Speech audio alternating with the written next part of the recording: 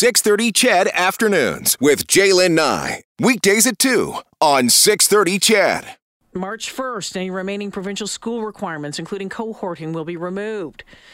Screening or capacity limits will be lifted for all venues. Limits on social gatherings will be removed. Provincial mask mandate will be removed. But then, as I mentioned, City Council today, Edmonton City Council, looking into implementing its own proof of vaccination citywide in response to the end to the provincial rules. They unanimously directed city officials to draft bylaw rules that would require residents to provide proof of vaccination. Edmonton City Manager is Andre Corbould. He told City Council that a city-run vaccine passport program is a possibility, but could be tricky in terms of enforcement and ensuring businesses are supported. Proposed bylaw recommendations, by the way, could be early as Friday, and Council can call a special meeting within 24 hours notice. So still lots to come on this front. What is that going to look like? And the divisiveness that I think it's going to continue to cause, I think it's going to be off the charts. Ken Cobley is the president and CEO of the Alberta Chambers of Commerce. He's joining me this afternoon. Ken, welcome back to the show. Thanks for the invite, Jaylen. Oh, my goodness. You have been the president of the Alberta Chamber of Commerce now. What? 17? How many years has it been? 17 years as of the 1st of February. 17 years. Have you ever seen anything like the past 2 years? Oh, my God. No, never have I ever seen a divisive issue such as COVID. And I think you're right. I think the divisiveness is going to continue just because of the removal. I think, and it will vary, I think, across the province, obviously. But COVID seems to be the gift that keeps on giving divisiveness. When you take a look at your membership, and of course, as Alberta Chambers of Commerce, I mean, it's urban, it's rural. Are you seeing that divide in that area as well? I would say yes, and it's important for the listeners to know that the community chambers are the members of the Alberta Chambers of Commerce. So community chambers will vary in their own opinions on what's happening in their own communities. But yeah, you know what we've seen, and we've had good discussion on it. It hasn't become really divided, but as far as support for removal of the REP program, just as for support for introducing any of the restrictions, varies, I think, geographically on where you are in this province. Ken, today the Calgary Chamber of Commerce came out swinging, saying that the decision to eliminate the REP program was akin to ripping the Band-Aid off before the wound has healed. Your thoughts on what you heard yesterday? You know what? I think I don't think it should have been a surprise to anybody that these moves were coming. I mean, the Premier's been telegraphing that since he announced it about a week ago. We expected the REP program to be gone. His comments about, the REP has served its purpose as far as motivating people to get their vaccine has happened. I mean, you are seeing breakthrough infections at this point in time. So I'm not sure of the efficacy of a REP program. So that one, I think, is probably one that has passed it.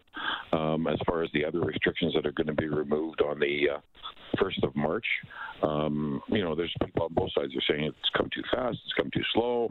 But you know what? When you take a look at our neighbor in Saskatchewan, they're removing all the restrictions as of the 14th of February. So it would appear that the restrictions coming off on the 1st of March appears to be more cautious. One of the other things is that it's going to be based on hospitalizations if they continue to come down. If not, then that the balance of those restrictions won't come off until later. Ken, today City Council here in Edmonton said that they were going to investigate the possibility of introducing a city REP program. You've been involved with the Chambers of Commerce for 17 years, but before that, I mean, you were a 2-term councillor and a 4-term mayor to the residents in Beaumont. What do you think would be the outcome of if it was to be implemented, that divide between Edmonton and the bedroom communities? Well, it's going to be. I think you'll probably see some of the communities outside of Edmonton. We're in a very novel position because we have 21 municipalities that around the city of Edmonton.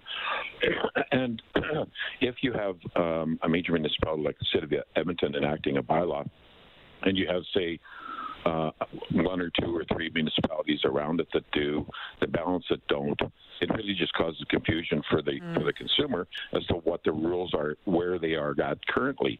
And that is even more troublesome, I think, to the people who run businesses, because they're going to be looking at trying to explain to somebody, yes, in the city of Edmonton and in my municipality, you have to show me your QR code. But they say, yeah, but I came from Beaumont, and then we don't have to show you the QR code there. I think it's going to cause confusion, and I think it's going to cause additional friction. And I would hope, Jalen, we had this chat the last time, when you have an 18-year-old kid who's charged at the door to ensure that, the QR code is there, can we just not throw things at them? Can we just not yell at them? That was probably the most disheartening thing that I have seen over the last 2 years. Yeah, Ken, I wonder how long it's going to take, or if we'll ever quite get back to normal, if the divisiveness will go away. Well, Jalen, I'm a pretty positive guy, but I think we're going to be seeing remnants of COVID for years. And simply, every time a new variant comes along, we certainly have to monitor it, make sure that the healthcare system doesn't get overwhelmed. But at the end of the day, we simply cannot lock down or shut down the economy every time a new variant comes through, because I would dare to say that COVID is going to be as common as the common flu over the next few years. Ken, I always appreciate your time and our conversations. I know that retirement is ahead for you here in a couple of months, so you please make sure you come back and visit me on the show before you do that. Anytime, just give me a call, Jalen. I'll be there. All right, awesome. Thank you, Ken. Appreciate it. Thanks, Jalen. Ken Cobley is the president and CEO of the Alberta Chambers of Commerce.